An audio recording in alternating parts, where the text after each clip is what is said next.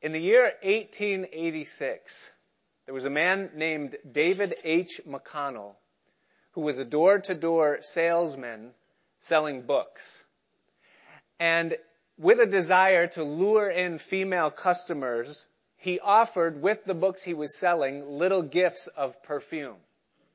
Well, it didn't take long before the perfume gifts and samples that he was giving away became more popular than the books that he was selling. And so he realized the profitability of that and started the California Perfume Company that would soon after that change its name to Avon. Something that you may be aware of or be familiar with.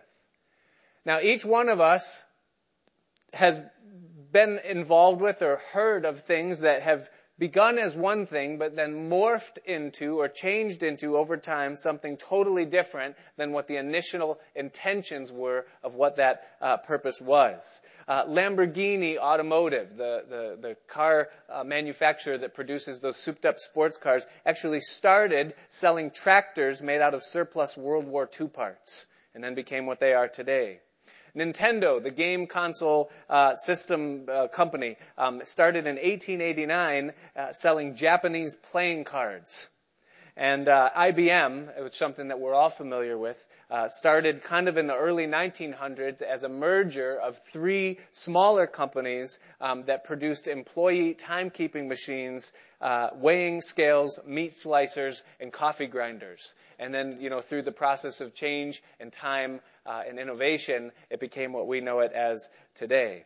But it is, for all of us, an amazing thing to watch what time and human culture can change about an organization or a structure, something that's been put in place. Well, it's possible for that same type of change to take place in a godly institution as well. And in our last segment of Luke that we studied last week, we saw something small but hugely significant take place in the early days of the ministry of Jesus. We saw Jesus teaching in a house, and as he was there, we were told that the Pharisees and the doctors of the law were there present from all quarters of the land of Israel, and that they were there for the purpose of evaluating Jesus, his ministry, and the things that he was teaching. But what we learned is that the evaluation that those religious rulers and leaders were bringing was not an evaluation of substance and worth, but rather they were there to measure the influence and the level of threat to their establishment and their authority. And so that marked the beginning of Jesus' conflict with the religious establishment of his day that will ultimately culminate in him hanging upon a cross just 3.5 years into his ministry. Now, the irony of that is not that it happened with the Pharisees and the scribes and the religious rulers of the day, but it lies in what the Pharisees initially started out to be and what they were at their inception. After the Jews were carried away into captivity 400, 500, 600, 700 years before the first coming of Christ, when they came back into the land, they realized that the reason why they went through that captivity was because of their disobedience to the law and the commandments of God. And so the sect of the Pharisees was started at that time as more or less a preservation agent to keep Israel from ever losing their status and their position in the land again. But what they did is that they took the law of Moses, which was God's standard of authority and morality for the people, and they embellished, they interpreted, and they expanded what that law was to make it something totally other than what God initially intended. And what happened over time is that they left off the business of preserving morality and they got into the process of enforcing righteousness or making people to obey. They more or less became the God squad that got into everyone else's business, and they lost track of what it is that they initially started out as or what they began to do. And so the last part of Luke chapter 5 that we study tonight, and then into the beginning of chapter 6, we'll hopefully make it through verse 11 of chapter 6 tonight, we're going to see Jesus address this religious group of people specifically on account of three issues that they have with him. And their issues that they have with Jesus are, first of all, his doctrine, which we looked at last week, was the forgiveness of sins. And then second of all, the company that he's keeping is he will be one that will eat and keep company with sinners, and that will bother them. And then third of all, his behavior, and especially as it concerns their tradition and the Sabbath days. And so we pick up in verse 27 now with the second of these incidences that Jesus had with the Pharisees, and we begin with the calling of Matthew. And so verse 27 of chapter 5, it says that after these things, he, that's Jesus, went forth, and he saw a publican, that's a tax collector or tax gatherer, named Levi, and that we understand from Matthew's gospel that it is Matthew who is the author of the Gospel of Matthew. And so we'll call him Matthew from here on out for clarity's sake. Sitting at the receipt of custom, or the tax table. And he said unto him, Follow me. And he, Matthew, left all, stood up, and followed him.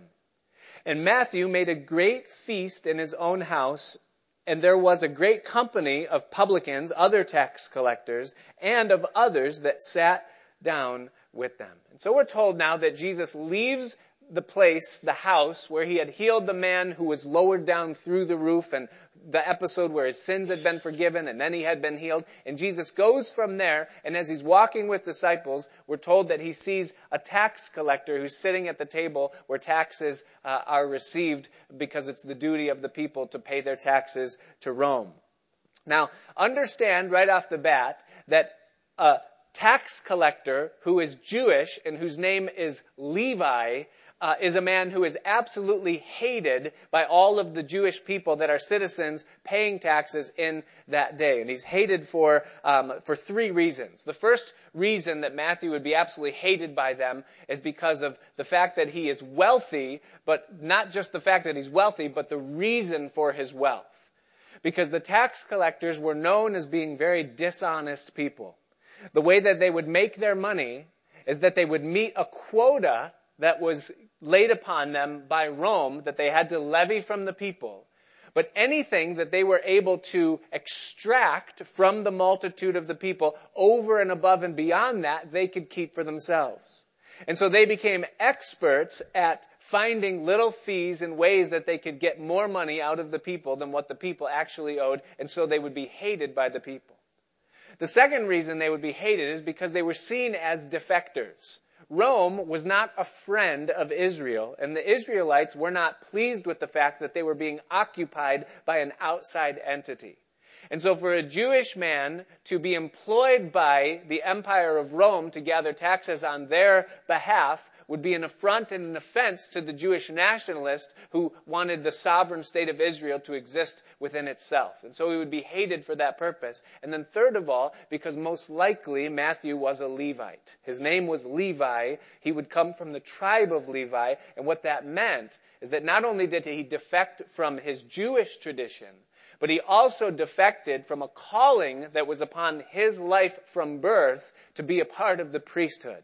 And so he left a calling to serve God for the sake of serving Rome. And so that would be seen as a double affront. And so everything about this man Levi would be an offense and a stench in the minds of all those Israelites that were there in the land in those days. But we're told that when Jesus saw this man Levi, or walks by, that he saw him. And whenever Jesus sees something, or that the scripture points out that Jesus sees something, it's so much more than just a glance.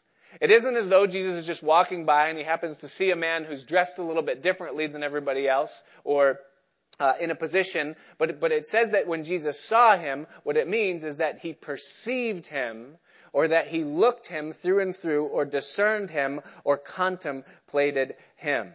And every time Jesus does that, you can rest assured that Jesus is seeing something far different than what everyone else is seeing when they look at something. And that is almost always true of Jesus in every sense and in everything that he saw. He saw almost the complete opposite of what everybody else saw when they looked at something. When a mountain would come into view, everyone else would see an obstacle or something that had to be scaled. Jesus would see a skipping stone. When everybody else would come upon a body of water, they would gear up and they would either grab their swimming suit or a boat because it was something that needed to be passed. Jesus would grab his walking shoes because he saw the water as something completely different as everyone else. When everyone else saw a donkey, they would just look at it and they would see a stupid farm animal. But when Jesus would look at a donkey, he would see a royal chariot and something worthy of a king's initiation to a nation. And when everyone else would see a man, what they would see is everything that that man was outwardly and what everyone put upon that man in his labels or because of his profession or because of his background, and his identity would be branded upon him by everyone else. But what Jesus would see when he would see a man is he would see something way deep inside, and he would see the value of something that no one else can see, and not in that what they were, but he would always see what he was able to make them. And so Jesus looks at this man, Matthew, who's sitting at the receipt of custom. He sees him, and he sees him in a totally different way than anyone had ever seen Matthew before. And his response to what he saw in him is that he gave him a call and an ultimatum, and he said, "Follow me." And it's a very simple, very concise, very quick word that is going to require a very quick decision in it. Now, what Jesus knows about Matthew when he calls him this way and says, "Follow me," is that he knows, first of all that he can do in Matthew's life. Only Jesus knows that. He sees Matthew not as what he is, but what he will be when Jesus is done with him, and Jesus is aware of that at that very first moment. Jesus also knows, when he looks at Matthew, what it is that Matthew was ultimately created for by God before he was even born. And only Jesus knows that, not just about Matthew, but about everyone that's ever lived. Only God knows exactly what it is that you and I have been made for. Not even you know exactly what it is that you've been made for. That's for you to discover as you find your identity in him. But Jesus knows that as he looks at Matthew. And then third, what Jesus knows is that he knows without controversy that what Jesus has in mind for Matthew is better than what Matthew could ever have in mind for himself. And he knows all of those things at the first moment that he looks at Matthew and says, "Follow me." Now, what does Matthew know? Matthew knows this. He knows that there's something that's legitimate about Jesus. He knows that when he's seeing this man walk by and he's hearing the words that are coming out of his mouth, that he's in the presence of something that's far different than anything that he's ever heard, seen, or been around before. He knows automatically that Jesus is better than the Jewish custom and the Jewish principles of his day. And we know that because Matthew already left that. He was willing to forsake his roots as an Israelite in order to, kind of throw in his lot with Rome. And so he knows automatically that Jesus is better than the Jews. He also knows that Jesus is better than Rome. He's had that. He's tasted everything that comes with that identity. And so he knows as he looks at him that Jesus is better. He also knows this. He knows that to obey what Jesus is asking him to do is going to cost him dearly. That what he's asking is going to come at a cost. That for him to stand up and leave the place where he's seated there is going to cost him everything that he is presently. And Matthew also knows that right now the ball is in his court. That Jesus has given him an ultimatum, and now it's his choice of whether or not he's going to stay seated and hang on to his worldly identity and what he is, or whether he's going to leave it behind and he's going to follow Jesus. But we're told in the text that when Matthew heard those words, "Follow me," it says that he left all, rose up, and followed him. And I want you to notice the order in which it says those words. It says that he left all, and then he rose up. That means that the forsaking of all happened inside before there was ever an act or a step or a movement that was taken. Before 1 calorie was burned in the following of Jesus physically, there was a decision that was made in his mind that he was willing to forsake everything that he had been or ever was in order to follow Jesus. And that's always the way it is that the leaving of all happens in the heart and in the mind before it ever happens with the feet. Now, what I believe, sadly, is that this is the part that is lacking today in many of the people we see that are making decisions or that are converting to Christ, is that there's a lacking of the leaving all part of the deal. Now, when Jesus calls a sinner to repentance, and by the way, we've got to understand that is what Jesus is calling when he calls us. He is calling a sinner to repentance. He is looking at us and he sees what we are, and he's calling us to that place of turning away from our sin and to come to him for the sake of salvation. But that's what he's calling us to. He is not asking us to let him into our lives. He is asking us to leave our lives and to come into his. And that is that he isn't willing to leave his place for us. He already did that. He did it once. He's not going to do it again. But what he's doing is he's asking us to leave our place and to join him or to come to his. And the meaning of that is that he is becoming the Lord of our lives when we give our lives to him. And so I follow him, and my allegiance is to him. And so it's forsaking the path and the identity that I once had in the world, or that I was, and it's throwing in my entire life with him and embracing the identity and the path that he gives for me. Jesus called himself a door. He said, I am the door. And the very fact that he said that indicates that there's an entering into something and a leaving of something. When we pass through a doorway, we're stepping out of one room and we're stepping into another. And so if we're going to follow Jesus, we're walking through a door and there's a change of location from where we were to where we're going. Jesus called himself a path. He said, I am the way. The way is a path. It's something that we walk upon. And so the implication is that if we're going to walk the path that he is, then that means that we're changing from the path that we're on and walking onto the path that he's calling us into. If they were one and the same, then Jesus wouldn't have called himself a path. He would have said, just keep going the way that you're going, and I'll come and walk with you, and everything will be okay. But he doesn't do that. He says, I am the way, and he invites us to join that way, meaning to leave the one that we're on. And he called himself a life. He said, I am the life. And what do you know about a life? Is that a life is all-consuming. A life means every single part of what we are and what we do, past, present, and future, all of it is encompassed in what we would call a life.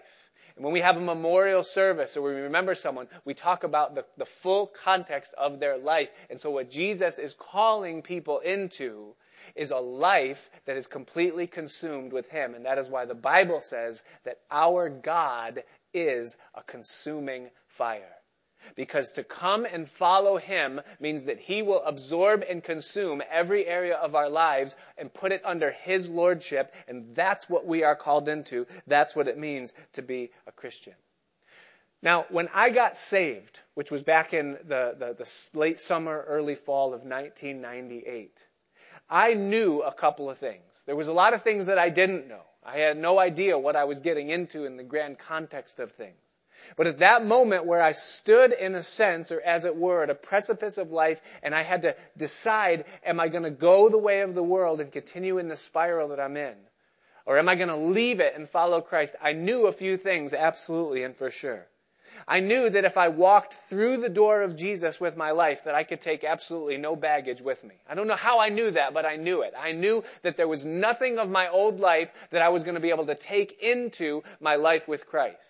That in a sense it was like going through security at an airport, where you come and you put everything that you have, everything on your person, you put it on the conveyor belt and you walk through that door and you go from one side into the other and you go with absolutely nothing at all. And I knew that. And you need to know that when you come to Christ, that's the way you come. Nothing can come with you into the other side. And the difference between airport security and Christ is that when you put everything on the conveyor belt, the only things that you get back are the things that he gives you.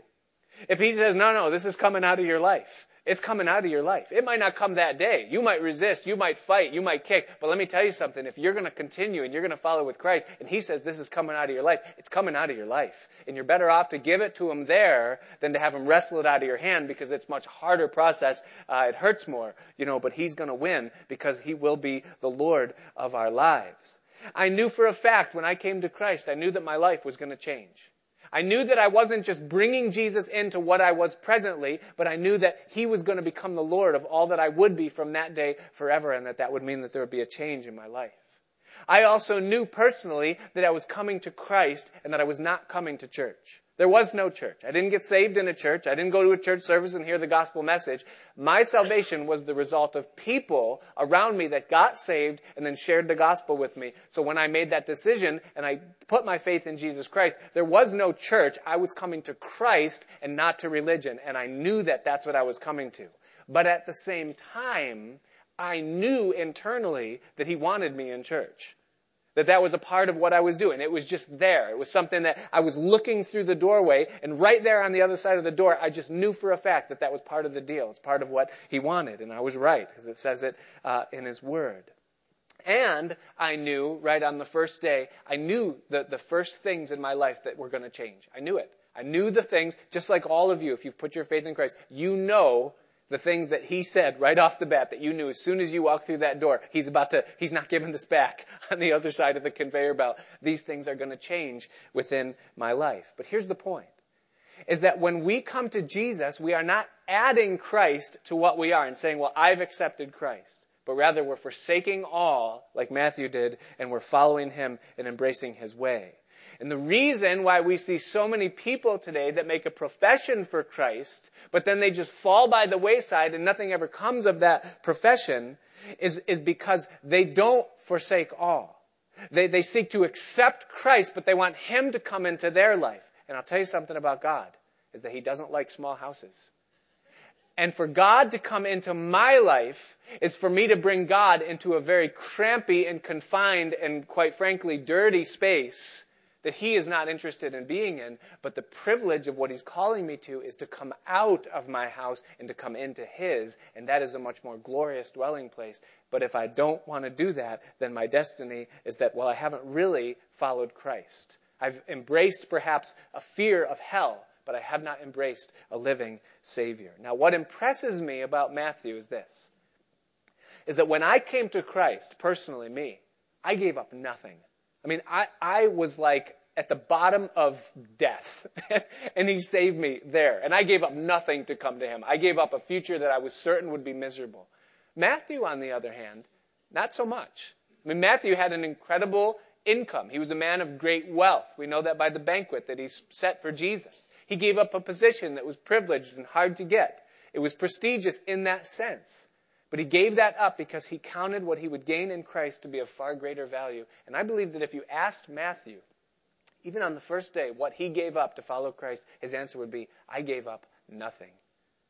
And when you hold side by side what Matthew had and what he will gain eternally, there's no comparison between the two. His name is one of the 12 names that are in the foundations of heaven itself. How do you put a value on that? Now think about it in your own context. You say, well, what do I have to give up if I come to Christ? Don't even think about what you have to give up. Whatever you give up to come to Christ, it will be worth it in the long run. And when you see someday and understand what it is that you've gotten by leaving off what you were and coming to Him, there's no comparison between the two. And so Matthew then shows appreciation to Jesus by throwing this feast in Jesus' honor, and he invites all of his friends in the thing. And what we learn as we move on is that they were not the greatest company of people that Matthew invited to it. And it really initiates the second rift that Jesus has with the Pharisees now. The first one being His words, and now this one being His company, who He hangs around with, and the people and the type of people that they were. And so as we pick up now in verse 30, we see the scribes and the Pharisees challenge Jesus about it. It says, but their scribes and Pharisees, that is, the scribes and Pharisees of Matthew's guests, murmured against His disciples, saying, why do you eat and drink with publicans and sinners? And Jesus, answering, said unto them, They that are whole need not a physician, but they that are sick. I came not to call the righteous, but sinners to repentance. And they said unto him, Well, why do thy disciple, or the disciples of John, fast often and make prayers, and likewise the disciples of the Pharisees, but yours eat and drink? And he said unto them, Can you make the children of the bride chamber fast while the bridegroom is with them?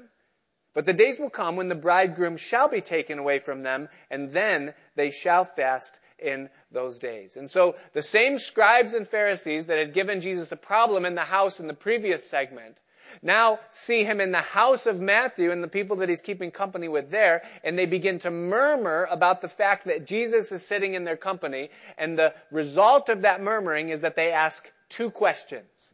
The first question that they ask is, why do you mingle with liberal and immoral people? And the second question is, why don't you look and act like us in your spiritual disciplines? We don't like the company that you're keeping. It's given us a bad name. And we don't like the things that you're doing when we hear about the way that you're walking and living, even when you're not with these people, because your spiritual practices and prayers and fastings and everything don't line up and mesh with what we do and what we think a good Jewish person would do. And so Jesus answers these questions, and he answers the first one by giving to them an analogy. And he gives them an analogy of a physician. And he says that they that are whole or well have no need of a physician, but they that are sick. So likewise, so just like that, I have not come to call the righteous, but sinners to repentance. And so he likens himself in this analogy unto a physician. And the idea is, what kind of people would you expect to see around a physician? And I hope it's sick people. Because what other purpose does a physician have if a physician isn't hanging around sick people and hopefully making them well?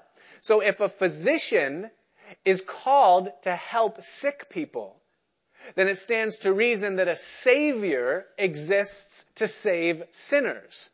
And so if a physician is around the sick, then why wouldn't a Savior be around sinners? And it's a very practical thing that Jesus gives them as an argument.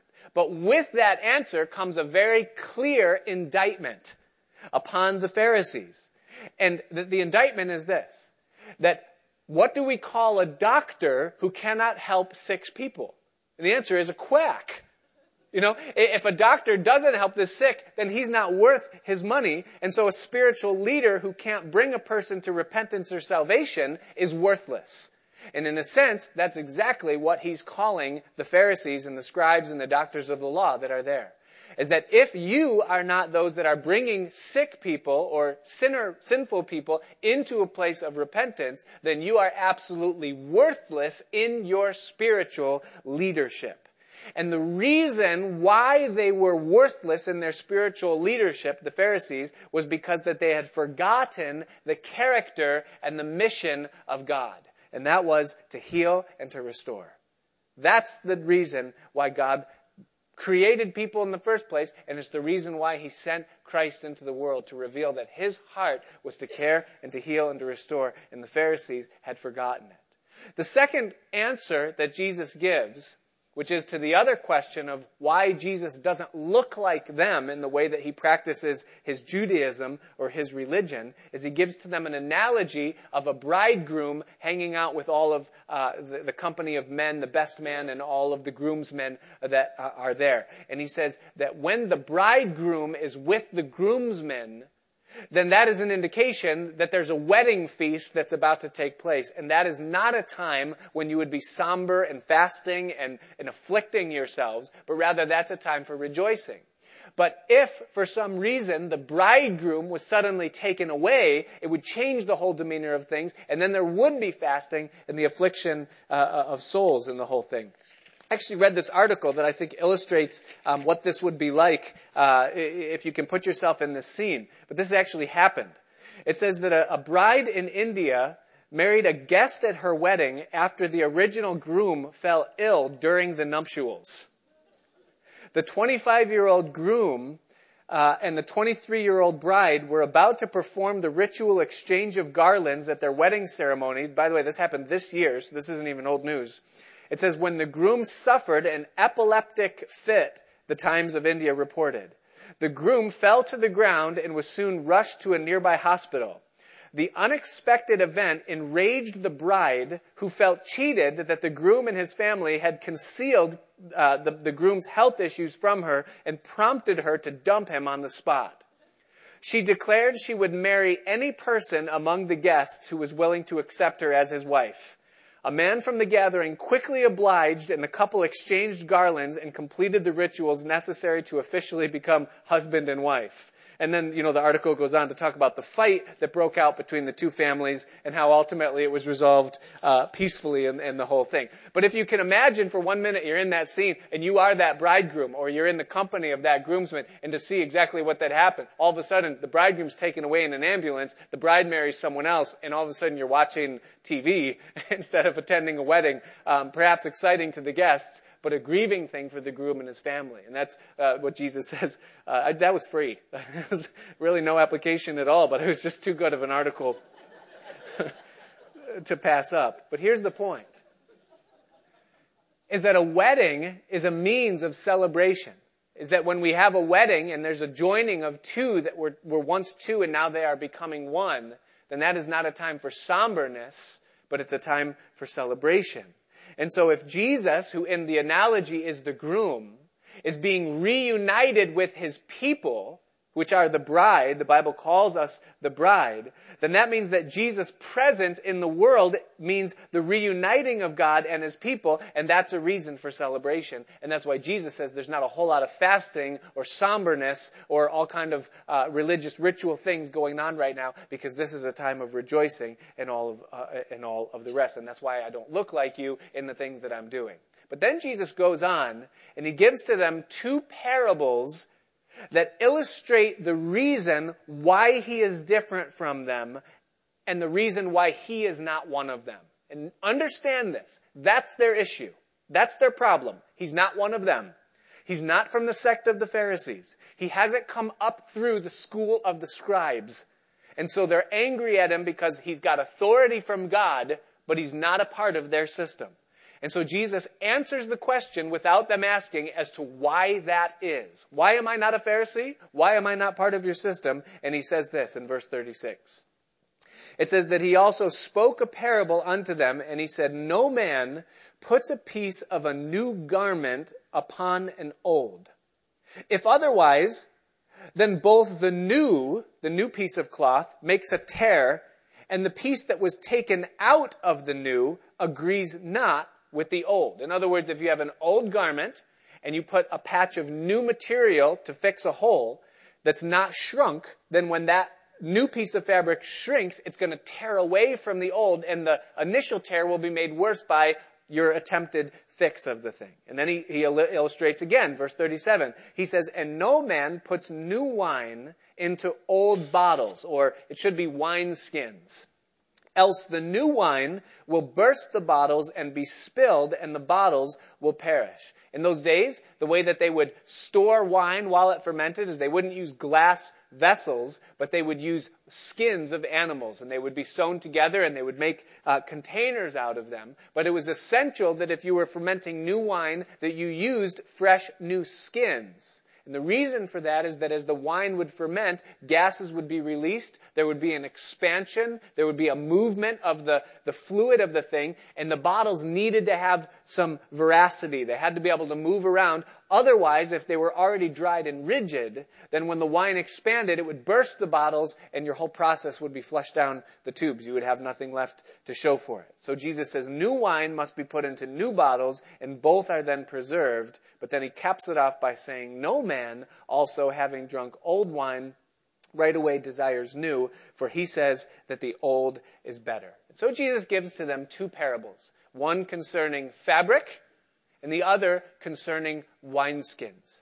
And both of these two parables have three things in common: relationship, renewal, and change.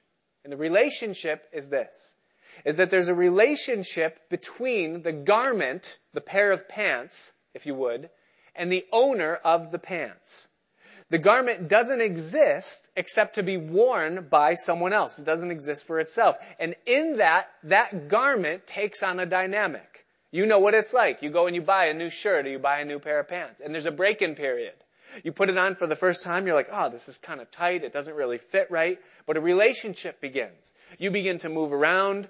You wear it for a day. You stretch it out a little bit. Then you wash it. It shrinks a little bit. You put it on again. It becomes formed. It shrinks, so to speak, a little bit, but it conforms to your movements and your body shape and what you are. And we all know what it's like to have a favorite pair of pants or a favorite couple of shirts, things that we just say, there's something about when I wear that, it just fits me right. And there's a relationship that is established between the owner of the material and the material itself. But understand this, is that the fabric or the pants are an immaterial object. They exist solely and only to cover the person who is the owner, but nevertheless there's a relationship there. Same thing with the skins. There's a relationship between the wine skins and the wine itself. And when the wine seasons, there's an expansion that happens, and once the skins are set, they can't be stretched again, and thus you can't recycle those bottles, and so there's a relationship that exists solely between that substance of wine and that particular skin that the wine is in. But understand this, that the skins are not the value. The skin is simply the container or the house that holds the thing that's of value. The living substance in the parable is the wine, and so there is relationship.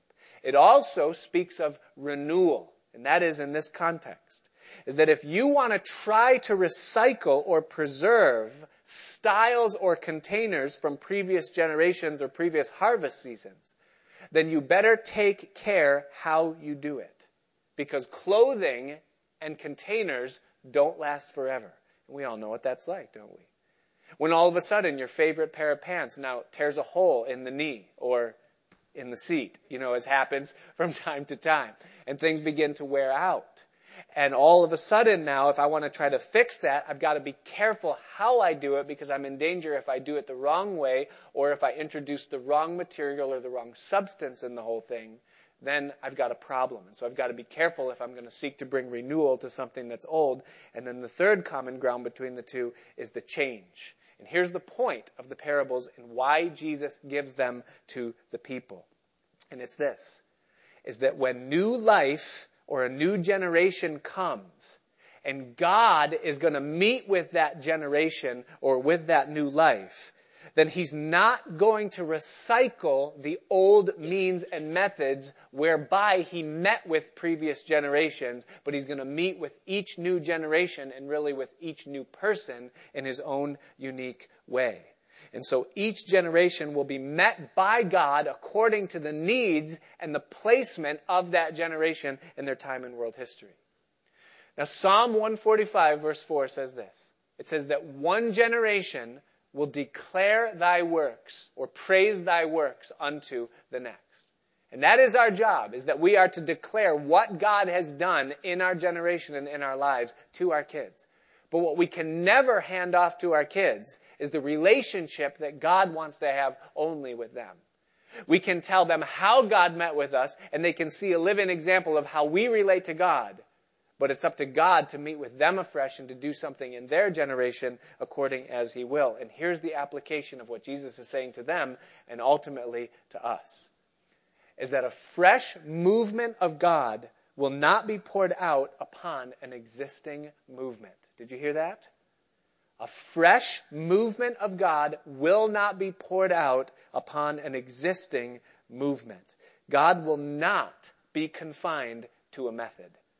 And that's what is in our human nature, is that we want to take God and we want to confine Him to a method of doing things. Well, if we want God to move, then we sing 4 or 5 songs. We have a 57-minute Bible study or 67-minute Bible study, and then we sing another song, we stand up, we go home, and that's what we have to do if we want God to move. Not so.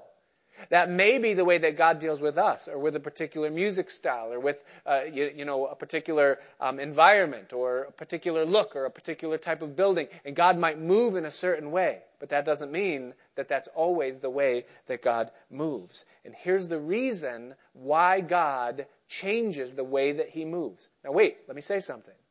He does not change who he is. He does not change the substance of his truth. He does not change his standards and his ways. Those things are set because those things are God. That's who he is. He doesn't change. But the way that he demonstrates or brings those things to a particular people or generation, the expression of that can look vastly different between two groups of people.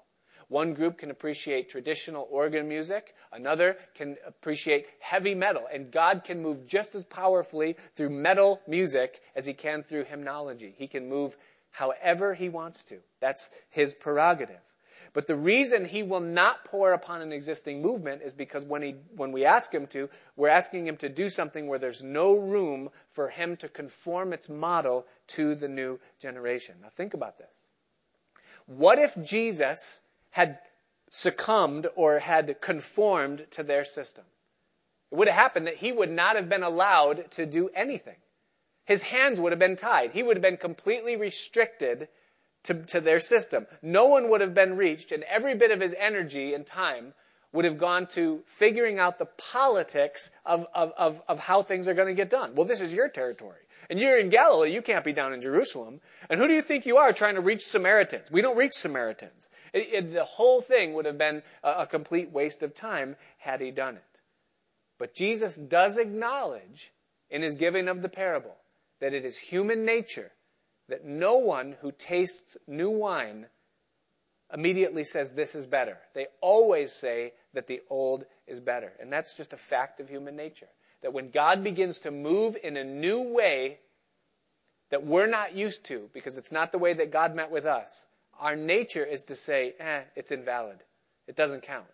God doesn't wear skinny jeans. And, that's just, you shouldn't have that in church. Or, that's just not the way God is. That's wrong. No, that is the way God is. Because he will meet with each generation where they are at. He will bring them into a sanctified state of communion with himself. But he is still God. And he will meet them the way that he wants. Now, for you and I, it's important that we understand that our Christianity must never become about a form, and that it must always remain about a relationship. And the moment our Christian experience becomes a form and a method, and we leave off Jesus and intimacy and reality with Jesus, then we begin to die. And it can happen. It can happen to anyone. It can happen to a movement, but more danger is that it can happen to an individual. And I always think of the church in Ephesus that Jesus wrote to in Revelation chapter 4. They were spot on with their form. But he looked at that church and he said, you're in danger of losing my presence, not because your doctrine or your form is wrong, but because you've left your first love. Relationship took a back seat to method. And the danger is that they were about to die. And so for you and I, the exhortation and the warning is, stay close to Jesus. And don't worry about the outward or the form in the whole thing. It happened to the Pharisees, but the dangerous thing is that it can happen to us. Well, Jesus then goes on, and now he has his third instance with the Pharisees in the beginning of chapter 6, and it really concerns now his behavior, and specifically as it concerns his relation to the Sabbath day and their traditions. Notice what it says in chapter 6, verse 1. It says that it came to pass on the second Sabbath after the first, that he went through the cornfields, and his disciples plucked the ears of corn, and did eat, rubbing them in their hands. And certain of the Pharisees said unto them, why do ye that which is not lawful to do on the Sabbath days? And Jesus answering them said, have you not read so much as this, what David did when he was hungry and they which were with him? How he went into the house of God and did take and eat the showbread, and gave also to those that were with him, which is not lawful to eat but for the priests alone. And he said unto them that the Son of Man is Lord also of the Sabbath day. And so we're told that it's on another Sabbath, and it happens to be 2 weeks after the time that Jesus healed Peter's mother-in-law.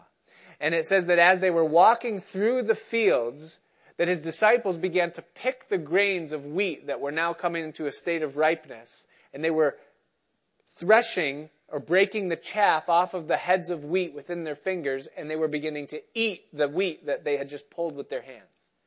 And when the Pharisees, and who only knows how they got into the field or why they were there or what they were doing in the field at that particular moment, close enough to be able to see this taking place, they come to Jesus and they say, why is it that your disciples are doing something that is absolutely not acceptable to be doing according to the law on the Sabbath day? Now understand that the Sabbath, or the law of the Sabbath, was a law that had been given through Moses, wherein the people were not allowed to labor one day out of the 7 each week, and that day would be the Sabbath each week. But before Moses made it a law, God had made it a principle. The Bible says that God created the world in 6 days, but that on the 7th day he rested from all of his labor. And he didn't rest because he was exhausted. He rested for the sake of enjoyment. It was for the sake of looking at all that he had done and accomplished for those 6 days, and then he left off that labor and he enjoyed it for that one day of rest. Understand this also, that the first full day of Adam's existence was a day of rest. He was created on the 6th day. And his first full day was the Sabbath day. Therefore, he went into life in a state of rest, or the Sabbath day it was observed. And God made it a principle from the very beginning that man labors for 6 days, and then he has one day then to rest and to be refreshed and enjoy the fruit of his labor. Now, under the law, they were not permitted to work. In other words, they didn't have the right or the liberty to say, well, I don't want to take one day, and so I'm just going to work all 7. They couldn't do that. They had to do it. However, they were allowed to eat on the Sabbath day.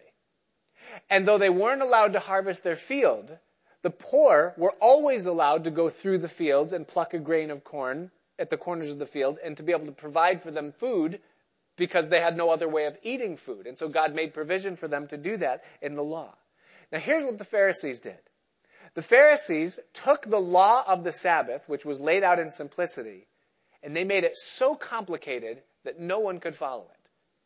I mean, they literally split hairs down to a T. They said, well, if you take more than 2,000 steps on the Sabbath day, then that's considered work. So you got to keep it under 2,000. But if you attach a rope between the two places that you're walking and you hang on to that rope, then that's only considered 1 step. So you actually could take more if you plan ahead and you connect the place with ropes. You can't toss an article to another person because that would be thrusting. That's considered work, but you can hand it to them. So if your neighbor asks to borrow a broom and they live on a balcony that's adjacent to yours, you can hand them the broom across, but you can't toss it. If you do that, that's a violation of the Sabbath. They were not, and this is true, allowed to spit on the Sabbath day except it were on a rock, because it's possible that the spit would roll in the dirt and cause a furrow, and that would be considered plowing. And so they weren't allowed to spit. It's true. It's in the Mishnah. It's in the Talmud on the Sabbath day. They considered picking wheat harvesting, threshing or breaking the chaff off as threshing, and then to eat it would be considered a breaking of the harvest. And what they had done with the Sabbath is that they had made it so complicated that in order for them to observe the Sabbath, they needed more education to learn what they weren't allowed to do on Friday than they needed to do their job the rest of the week. And so it had become so complicated. And so Jesus' response to this indictment, why are they doing what's not lawful, is that he doesn't argue with them. He doesn't tell them that they're foolish for the things that they're thinking, but rather he just explains, and he uses David as an illustration, saying that don't you remember what David did when he was hungry in the days of Abiathar, and he had nothing to eat, and he went into the temple and he asked for bread, and the only bread that they had was the showbread, which was not lawful for anyone to eat except the priest. But David was given the showbread, and David was justified, and the reason David was justified is because human need supersedes ceremonial law as it concerns the Sabbath day. And David was justified in this thing. The Sabbath is not a day to deprive appetites, but a day to satisfy appetites. And these are God-given appetites, and so therefore they're to be fulfilled. And Jesus then declares himself to be the Lord also of the Sabbath, meaning that he has the right in himself to declare and set the boundaries for what is legal and what is not upon the Sabbath day. Well, then the second snapshot comes, and it concerns a man with a withered hand. And it says in verse 6, it says this. It says that it came to pass also on another Sabbath that he entered into the synagogue and taught. And there was a man whose right hand was withered. And the scribes and Pharisees watched him, that's Jesus, whether he would heal on the Sabbath day, that they might find an accusation against him. But he knew their thoughts, and he said to the man which had the withered hand, Rise up and stand forth in the midst. And he arose and stood forth. And then said Jesus unto them, I will ask you one thing. Is it lawful on the Sabbath days to do good or to do evil? To save life or to destroy it? And looking round about upon them all, and Matthew's gospel tells us that he was angry, he said unto the man, Stretch forth thy hand. And he did so, and his hand was restored whole as the other. And they, the Pharisees, were filled with madness, and they communed one with another what they might now do to Jesus. And so the second snapshot concerning this man with the withered hand on another Sabbath, it tells us that he was there in the synagogue. Now, was he planted by the Pharisees for this very purpose? Or was he simply observed, that he came to church each week? We don't know. But what we do know is that the scribes and the Pharisees that were there immediately noticed this man who was sitting there with a withered hand. And they used this man with a withered hand as an occasion to trap Jesus because they knew something about Jesus. And what they knew about Jesus is that his attention would be immediately drawn to the person in the room that had the greatest need. And they would use the grace that Jesus brought as an opportunity to find fault with him concerning something that he might do on the Sabbath days. Well, it tells us that Jesus knew their thoughts. That he perceived that that's what they were thinking concerning this man. And Matthew again tells us that it angered him inside because they cared more about their traditions and his observance of those traditions than they cared about a man who needed to be healed.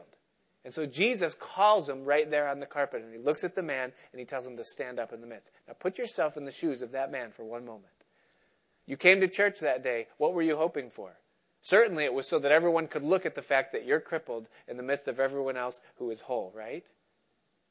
But he must have felt safe when he heard what Jesus said. And he must have felt confident that something good was about to take place because he obliges Jesus, and in the middle of a synagogue, and you know that the synagogue was crowded because at this point in Jesus' ministry, everywhere that Jesus goes, it's crowded. And this man stands up in the midst of them all, and there's a hush as Jesus looks around at them all, and he asks them the question, and he says, Is it lawful to do what is right or to do what is evil on the Sabbath day? And then he set his eyes steadfastly on this man, and then he said the unthinkable. He said, Stretch forth your hand. Now that's a powerful statement. And again, if you put yourself in the shoes of the man, put yourself in the shoes of anyone who's sitting there in the audience that day, they would be thinking, is he out of his mind? Of course that man, if he could stretch out his hand, he would have done it 1,000 times. Doesn't he know that that man has obviously tried to stretch out his hand every day of his life, and he can't stretch it out? There's a crippled structure in it. It's impossible for him to do it. Perhaps the man himself is thinking to himself, like, what in the world are you trying to prove in all of this? Do you just want to make an open spectacle of me? Is that your agenda and your purpose? Am I now become the intermediary between your conflict with the Pharisees? Why are you doing this to me? I can't stretch out my hand, and excuses could have begun to roll off. But it tells us that he did so. It says that he lifted up his hand, and for the 10,001st first time, he sought to stretch out his hand. And as soon as he did, it says that it was made completely whole as the other. And understand this, Christian, that God will never command anyone to do something except that he will also provide them with the power to do it, no matter how impossible it might be. And that means that for every area of our lives that is withered, for everything that we sit here with tonight, and that we don't want anyone else to see, and that we certainly wouldn't want brought to the attention of a whole crowd of people in the middle of a church service, those areas of our lives that have long since been withered, where we've even given up trying to straighten them out, that if Jesus Christ looks at you tonight and he says, stretch out your hand in that area of your life, then he is completely capable and able to make that area of your life whole and to make it function as it should. And so you might sit here tonight and you have a withered work ethic.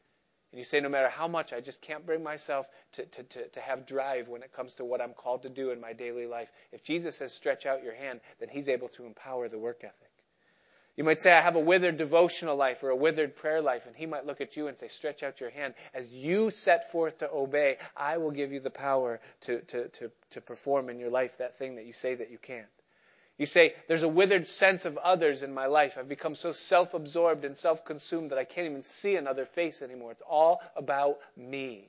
And Jesus says, stretch out your hand. Because if I've called you to love one another, then I'm able to perform in your life that thing that I've called you to do, and you can stretch it out. You say that there's a withered hand in my marriage. There's a withered parenting. There's a withered family, a withered household. Whatever it is, if Jesus looks at you and he says, stretch out your hand, then he's able to perform that which needs to happen. Well, this man does it, and he finds healing. But notice the reaction of the Pharisees. It says that they were filled with madness. Can you imagine that? I mean, can you imagine we're sitting here tonight and we see a crippled man get healed, and there's a group of religious people among us that are enraged by the fact that a man has just been healed. It reminds me of the man who was looking at dogs before a dog race, and he was choosing which one he was going to put his money on, place his bet. And as he came to one of the cages and he looked at a particular greyhound, the dog looked up at him and said, I've won every race I've ever raced in before. You should put all your money on me.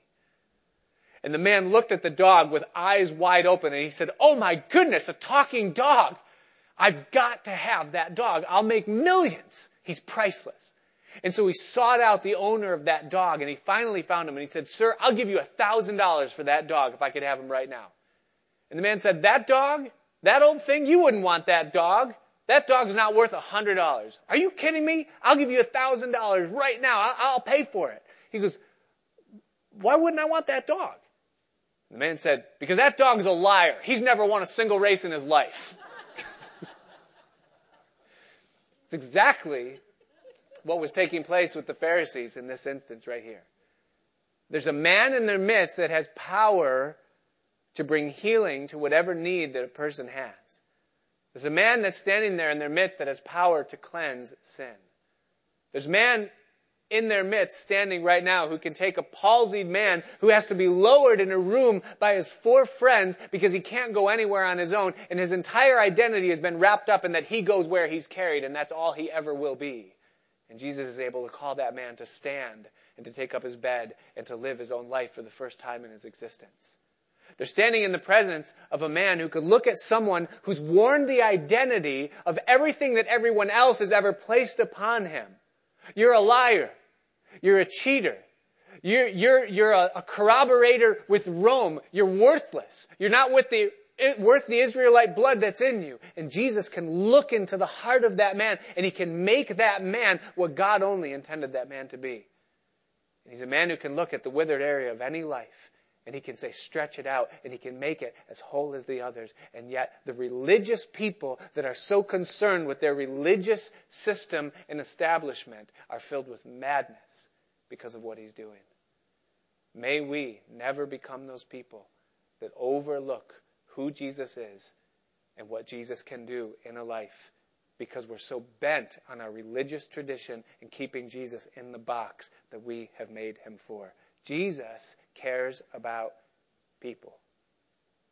And that's what we see him doing in this chapter, in this segment. Next week we'll pick up as Jesus continues now and shifts gears, calling the apostles and then beginning to preach. So why don't we pray together tonight? Father, we thank you so much for the word that you've spoken to us tonight as we've heard these things set forth in this chapter. And Lord, it's our great desire that we would know who you are. Above the form and tradition of church and all that it entails, Lord, our desire is that we would know you.